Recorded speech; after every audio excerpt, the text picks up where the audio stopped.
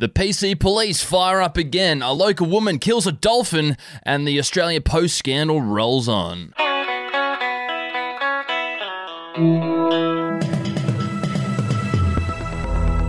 Hello, you are listening to the Betoota Daily. It is the 14th of April. My name's Wendell Hussey. Hello, Errol Parker here, filling in for Clancy Overall, who had the COVID vaccine over the weekend and had quite an adverse reaction. He turned into a Protestant.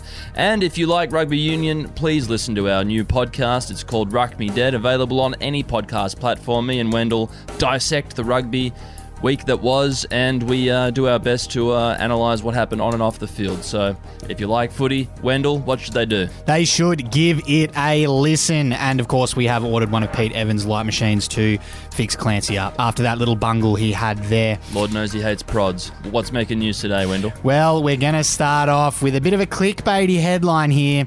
PC madness.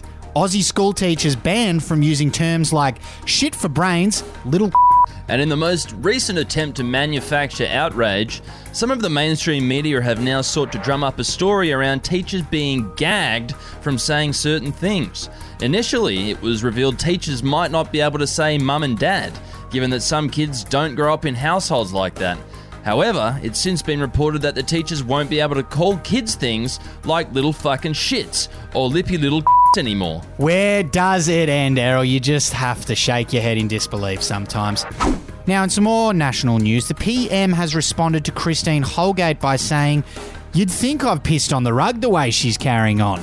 Yes, the former CEO of Australia Post came out yesterday to claim that she'd been bullied out of her job and attacked by the Prime Minister for leading the charge.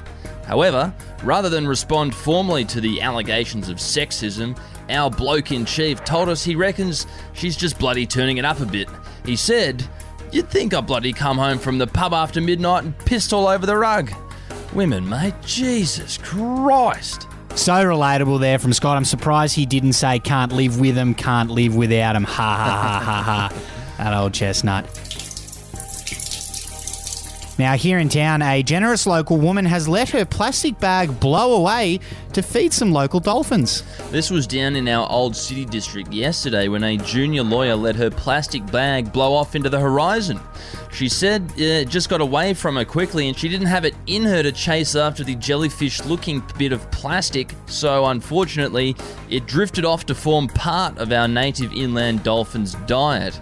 So if you aren't aware, we have a small population of rare inland dolphins out in Lake Betoota, quite the icon. Yeah, they're a unique little part of our unique little town, and we did try and speak to that dolphin who did enjoy the little plastic morsel, but was unavailable for comment for some reason.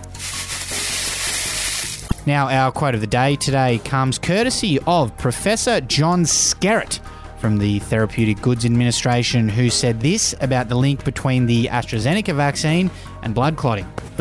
It's a very rare finding. As I've said before, your chances of winning lotto are much, much, much, much higher. Well, given my luck, mate, I'll probably win the lottery and then I'll get a little traffic jam in my brain from one of these vaccines. The very next day. Yep. Sounds a little bit like an Alanis Morissette song about the old man she sings about there. Quite ironic, isn't it?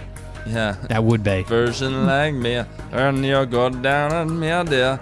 It was she go down your in the theater.